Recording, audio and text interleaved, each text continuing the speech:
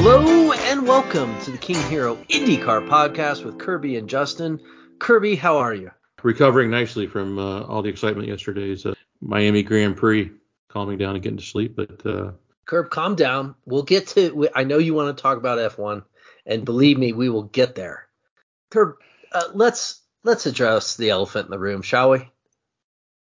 Pachyderm in the parlor. Okay, this Miami Grand Prix, there's a lot to unpack there, and I'm going to try not to unpack too much of it because it's just I could probably go on for 2 hours.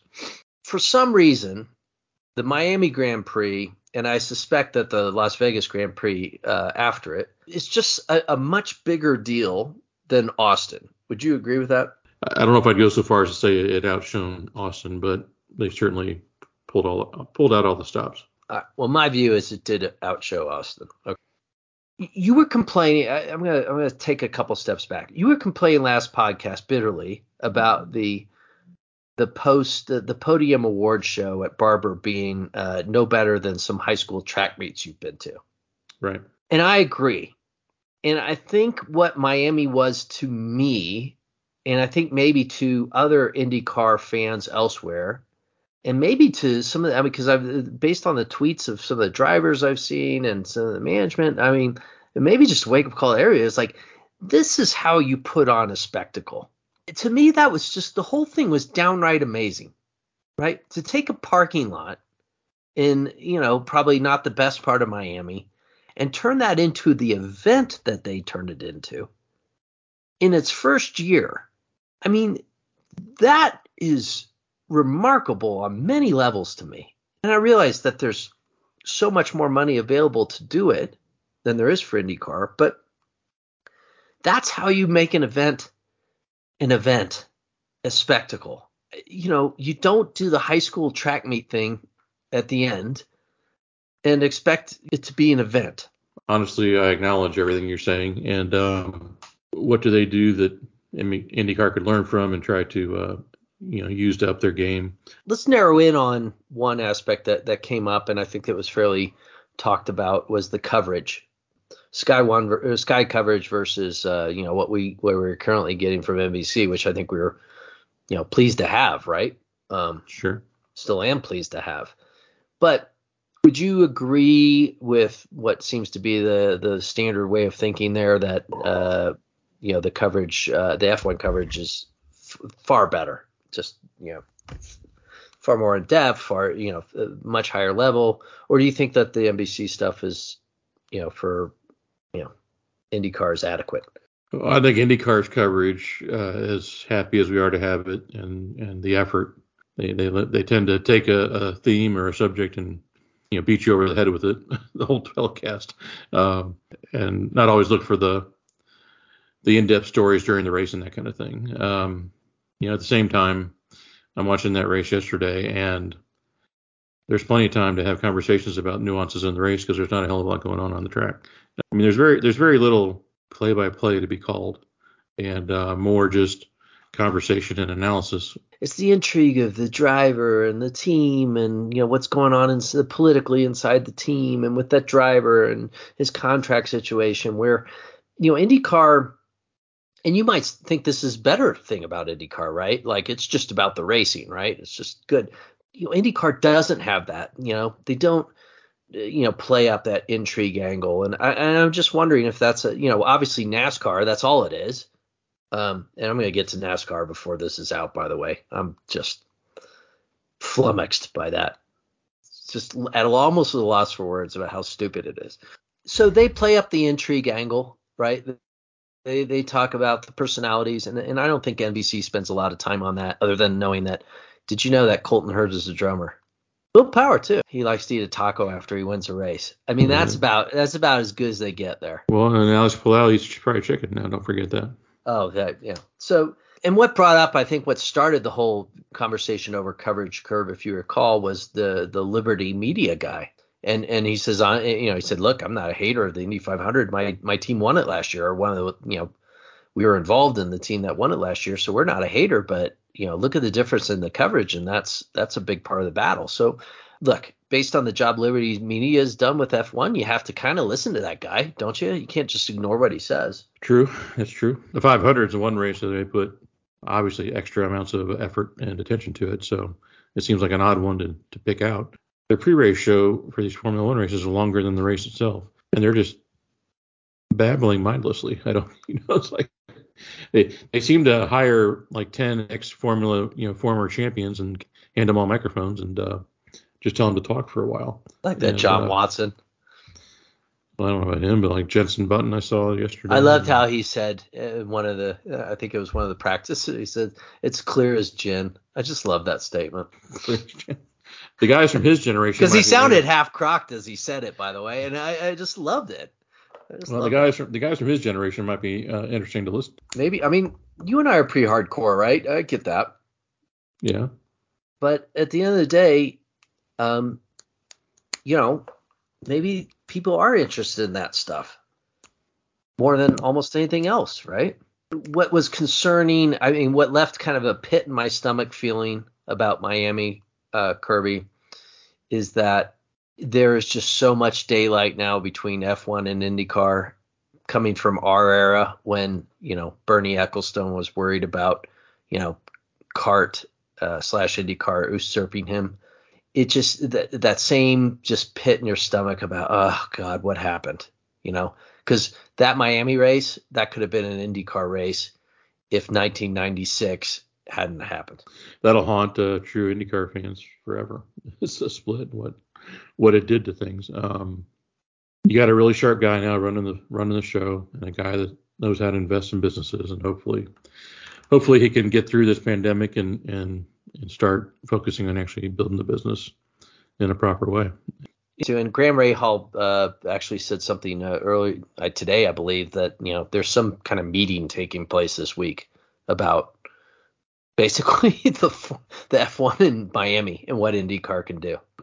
I think what the bottom line is that each of their races, and obviously they're aided by A, money, and B, the fact that they're going to a lot of times just going to a different country for a one-off, right? So it's a little easier to do it that way, but they make a spectacle of each event. Right? IndyCar, make a spectacle of each event, but they probably should really focus on that. Like, how do we make this appear to be bigger? How do we get people interested in the lives of our participants? My mind just keeps going back to there. That's what has to happen. Well, the amount of calls and texts that I got on Sunday from people who I know never watch racing, right? Right. But we're commenting on various aspects of that race. I bet I haven't seen the ratings, and I don't even know if they're out, but I bet they're through the roof. I guess the one thought I had, and the one, with this Peacock post-race show, I kind of wondered if that isn't an opportunity to start the process. Like, let's just pick out this post-race show. Let's formalize, get a little more formal structure. Let's say it's always going to happen and it's always going to come on after the race. And I just think that post-race show might be a place where they could start to try to build something. I don't know. I watched it. I looked at what they did with that course and, from turning a parking lot into what they turned it into. And I just kind of left shaking my head, just discouraged. And I don't think I was alone in that. Connor Daly had a bit of a tweet about it, and I think it is just discouraging. I'm not going to sit there and tell you that the race was great, even though I'd say for a Formula One race that was better than most, to be honest. It's not like this didn't happen in IndyCar, but the only thing that made it interesting was they had a couple of yellows that bunched it back up. Yeah, but whatever. It was a better race than most. But, I mean, I had one person comment, it's like, man, that was really boring. I'm like, well, yeah. Yes, it is. IndyCar racing is so much better. The racing itself is so much better. I think you and I would agree with that. It's not even a contest. It's like, right. But it's not translating. I mean, I think we've got the rest of our lives to unpack why and how and what should be done. But at the end of the day, a bit discouraging if you're an IndyCar guy. I just feel that way. I don't know if you share the same feeling coming out of that, watching that, but I guess the success of the event itself, the resurgence of the Austin event on the heels of apparently Drive to Survive, the further growth to come, right? With Las Vegas spending $240 million in land adjacent to the track, which it sounds like they're going to use to build out additional Formula One facilities to complement the race. And guess and who's going to be there? Not because I want to go, because my wife wants to go. Well, okay. You know what I mean? Yeah. That says it all right there. Right. So I mean, but that momentum, the scale of the Formula One series and event, sure, if you're an IndyCar fan, hoping that IndyCar can have its own resurgence and become a shadow of what it was in the 90s, you're like, oh my, they got so much work to do. Races like that wouldn't last like in NASCAR, right? I mean, a typical American audience is not going to put up with 10 races like that in a row, like they will in Formula One, right? They're going to be like, wait, we need a green, white checker. Wait, we need stage racing. So it'll be interesting to see how long Formula One can hold this level of attention from American audiences.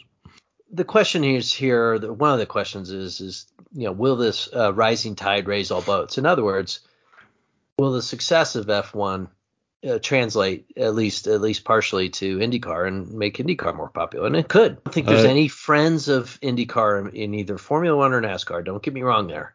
But the popularity of F1 in particular could end up, giving some offshoots to IndyCar.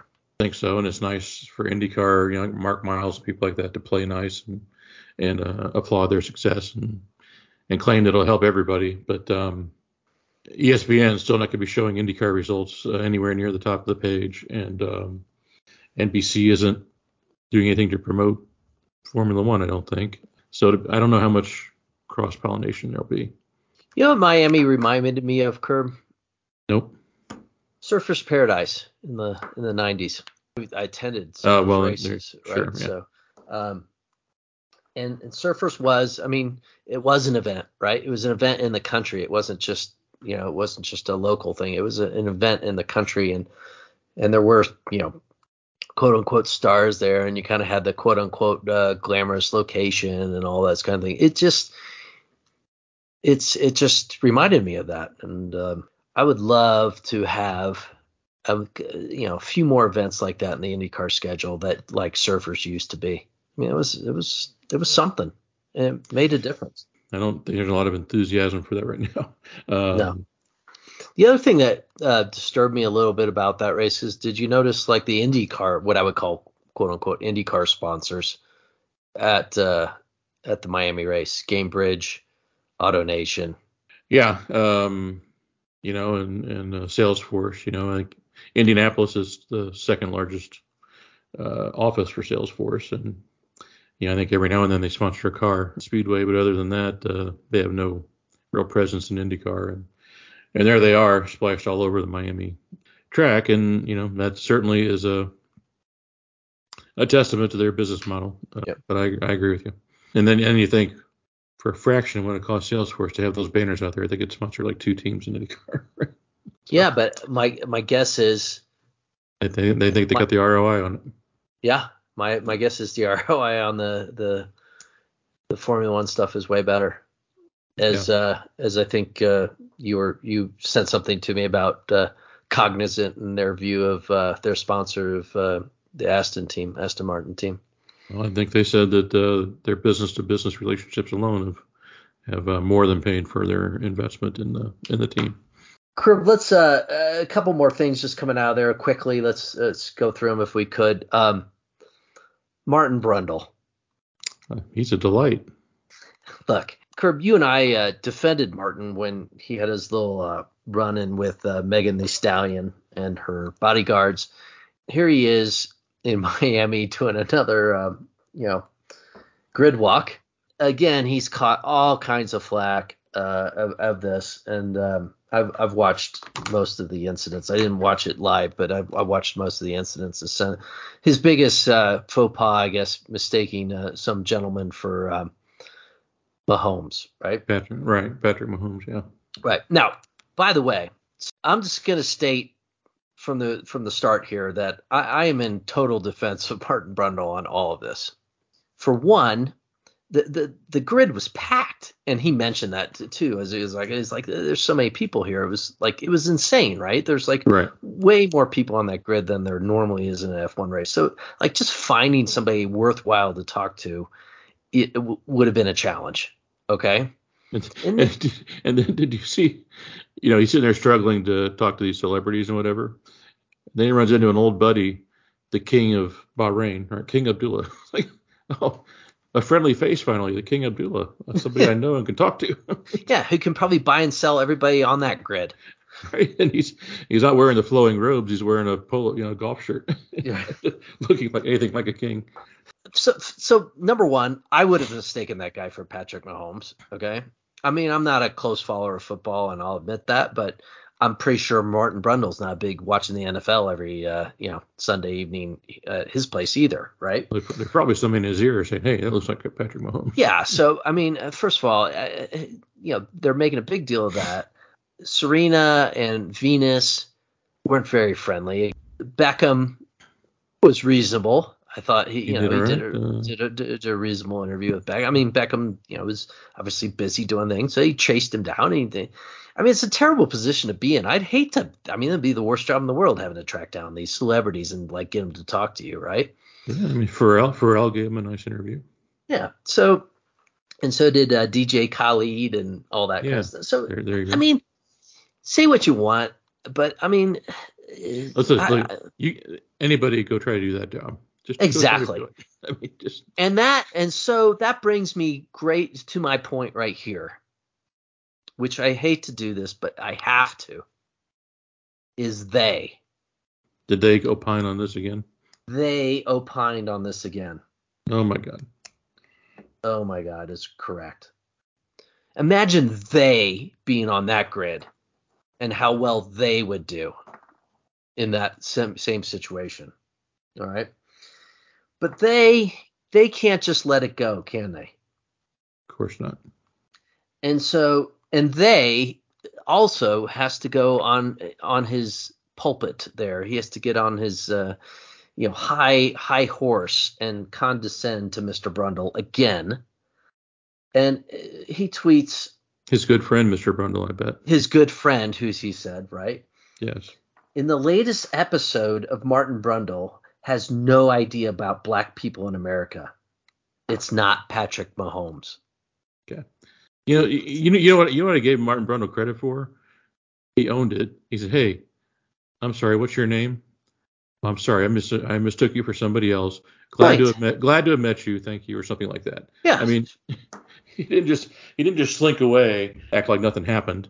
And that had nothing to do with white, or black. His color, right? I mean, like, I think the implication by they is that, like, it's kind of like the classic all black people look alike or whatever type of thing, Mm-hmm. I mean, Patrick Mahomes, by the way, are you playing ping pong there, Curb?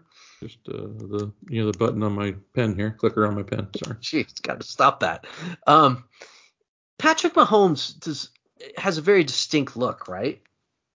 And I have to say, this guy looked a lot like Patrick Mahomes. I don't care, to me, to the casual observer, the guy looked like Patrick Mahomes. So he's about a foot. Other than the fact he's about a foot taller. Other than that, yeah. I wouldn't know that. I mean, quarterbacks tend to be tall. Sure. Okay. No, I know. Yeah. So anyways, my point is, they wants to turn this into yet another, like, Martin Brundle's. I mean, it's pretty close to kind of calling him a racist, right? Pretty close. Not quite there. Not quite there, but at least let me help my good buddy understand how things work in America. Yeah. Right? Because I have a fundamental understanding of it because of certain situations I'm in. Right. That's right. That makes me an expert. And people I just met are my brother and my.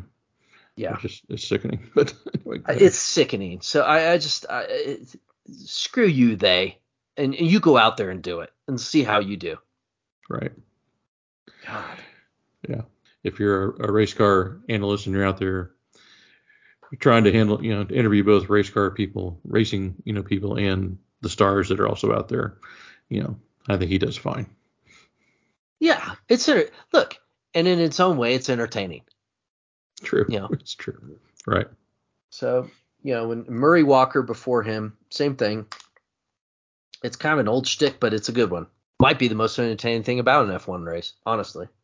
Curb, is Zach Brown morphing into Michael Andretti? I mean, those two are looking more and more alike every minute. And I know I'm not the only one to observe this, but I got to tell you, it's true. Well, they're tied at the hip, right? It looks like they're sharing DNA is what it looks like. Hard to say. Curb, last thing on Formula One / IndyCar related items. Okay. Bernie Ecclestone. Yes. You sent me a quote. I just love this quote because it's really the funniest quote ever. Bernie Ecclestone, quote, "They're producing Formula One American style. It may well be it's good because so many stupid things come out of America and everyone is happy, but it wasn't the way I ran things," unquote. I can't read that without cracking up. It's that European condescension you're referring to there, just laid bare. And clearly Bernie just hates what's going on. Even though it's great he just hates it. It's just not what he prefers. Because he didn't do it. It's not his brainchild, so he's not going to be a fan of it. I don't think but I think he's being sincere. Like he just can't stand it. He can't stand, watching the Americanization of that series. I think it's bothering him. He shouldn't have sold out for $4 billion then. Well, I didn't say it was going to stop him from taking the money, but yes. Did you see where somebody apparently asked, after they conquered Las Vegas, maybe they should go to Indianapolis for the next American stop on the Formula One tour? Is no, wait a second. We need to slow down and make sure we digest things first before we talk about going to Indianapolis of all places. Yeah. I don't think there's any appetite for middle America in Formula One these days. No, I think IndyCar can kind of operate in middle America safely away from and even I think Penske, because he was talking about bringing the WEC, and then I think he all but ruled out F1's coming back. Yeah. Saturday night they had the Rev. It's like a party they throw at the Speedway to open the month of May every year.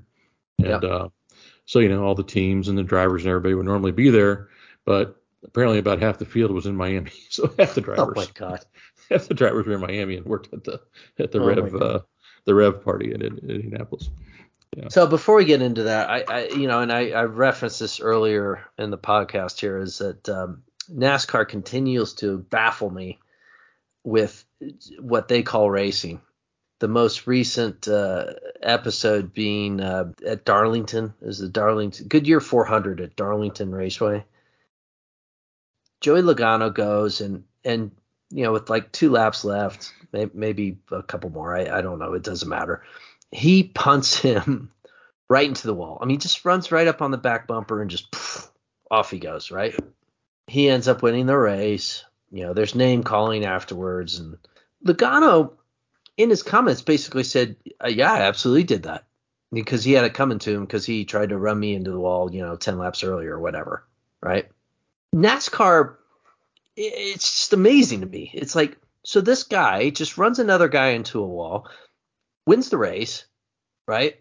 And NASCAR's like, yeah, we're fine with that. I mean, just openly admits it. Like, he didn't have any worry that anyone was going to come and say, well, don't say you did it on purpose. You know what I mean? There was none of that. You'd have to say that was just openly encouraged by NASCAR that this is the way those races are going to run. And so my question to you is, what kind of person sits there and endures, 300 laps or whatever it is of this, when there's only 5 seconds in the last, 1 or 2 laps that's ever going to matter in a NASCAR race? Well, you're asking me to explain the inexplicable, and I don't know how to. Other than I think it's apparently a habit that NASCAR fans have developed, and they stick to it, and they watch these races. And I think that these kind of finishes to the races qualify as entertainment, and then they give them things to talk about for 3 days after the race, create rivalries. And, what do they talk about in IndyCar? We got too many nice guys and not any rivalries. They manufacture it. They've got these cars that are largely very safe to go banging on each other with. And and that's their show. Curb, let's us not give up and talk about the upcoming race in Indy, the GMR Grand Prix on the Indianapolis Motor Speedway road course. The best way of previewing that track and that race is to do our picks. Should be Chamber of Commerce weather for a change. Often they've had pretty poor weather for the GMR Grand Prix to kick off the so-called month of May. And this year should be different. Should be a beautiful day to be out there. And I encourage people in town to go up and buy your tickets on race day, if not before. And Curb, will you be there attending? I will be there. I think I might try the mounds in the infield this year. There you go. I have not missed a May Grand Prix since I started. Nice. I will be at a punk rock festival in LA. So let's dive into some picks, huh? Let's see what kind of banter that brings about. All right, you said I'm first? You're first. I'm going to go with Scotty M. Interesting. Reason? He's been very consistent all year, always been near the front of the field. Looking back at last year, he actually qualified fifth for this race a year ago, which would have been very early in his season. Okay. I'm not as hep on him. I think in the August race, he didn't qualify all that well on that course. So I can't get behind that as much as you can. But I like Will Power here, powerhouse at that track. I cannot fault you there. A lot of poles and a lot of wins at that track for Will Power. Moving on. I'm going to move on to Joseph Newgarden. Yeah, good choice. Not only Will Power track, but a Penske track ever since this race was inaugurated. If you'd have let me, I'd have picked all three Penske drivers. So. Okay. Well, I might allow you because my next pick will be Mr. O'Ward. Well, you already took a Penske driver. So. Oh, sorry. Yeah. Well, I hear you, but I'm going to say O'Ward. At least historically, Mr. Inconsistent, right? He's on top of the world one week and struggling or nowhere to be found the next week sometimes. So they seem to have it dialed in a little bit more. He seems to be dialed in a bit more. I'm not going to forsake him at this track. I'm going to close with Alex Palau. He was strong at this track in both races last year, and he's been quiet but strong and consistent this year. So one pick to go. Guy who's strong there, Curb. Both races last year. Yeah. Are you brave enough to pick him? The bad boy of IndyCar. I'm going to take the bad boy. I'm going to take the bad boy IndyCar. He's the only one in IndyCar that didn't know he's the bad boy, though. That's true. Romain Grosjean. There you go. Yeah. That's I'm going to take the bad boy IndyCar. 2 second places. That's impossible to ignore going into this race this year. Well, he was on the pole in May, right? So yeah. Interesting to see if Christian Lundgaard can replicate his success here last year. Well, I think of the people we didn't pick, I think that, just to name a few, for your gamblers out there and, just paying on what the odds are. I mean, our recent winner, Rinus VK, has to be a guy you got to look at. Well, defending champion of this race, too. Yeah, that's true. Curb, if Graham Rahal could just qualify up a little further, he might actually win this race. True. He always does well here, all kidding aside. But usually has too big of a hill to climb to actually get all the way to the top. Last year qualified 11th and 16th in those two races. I mean, it's just impossible. Another two guys we haven't talked really about is, Colton Herta or Alexander Rossi. I mean, I hate to say it, I'm not worried about Rossi making me look bad, but certainly a chance of Herta making us look bad. I mean, I picked the guy to win it all this year, and he's so far not. I mean, he's been fast, but he's not showing the mentality it's going to take to win a championship. Neither he nor his team. But Nathan Brown on the Star is reporting that Rossi is admitting now that he's going somewhere else next year. He just won't tell anybody where it is. Yeah, and his quote was that half the battle is being fast, and the other half the battle is paying attention to all the little details that make it possible for a team to execute on the weekend, and an acknowledgement there that too many mistakes are being made, holding Rossi's effort back, and certainly I think the same can be said about hers. All right, Curb, we have gone on an unbelievable amount of time. All right, Twitter handle, right, and our sponsor, and take us out. Twitter at Hiro IndyCar, HIRO at Hiro IndyCar. No sponsors this week, Curb. No sponsors. No sponsors. They all put their money in the Miami Grand Prix, apparently. They did. They're in the Gamebridge box. That's right. All right. Take care, everybody. See you later.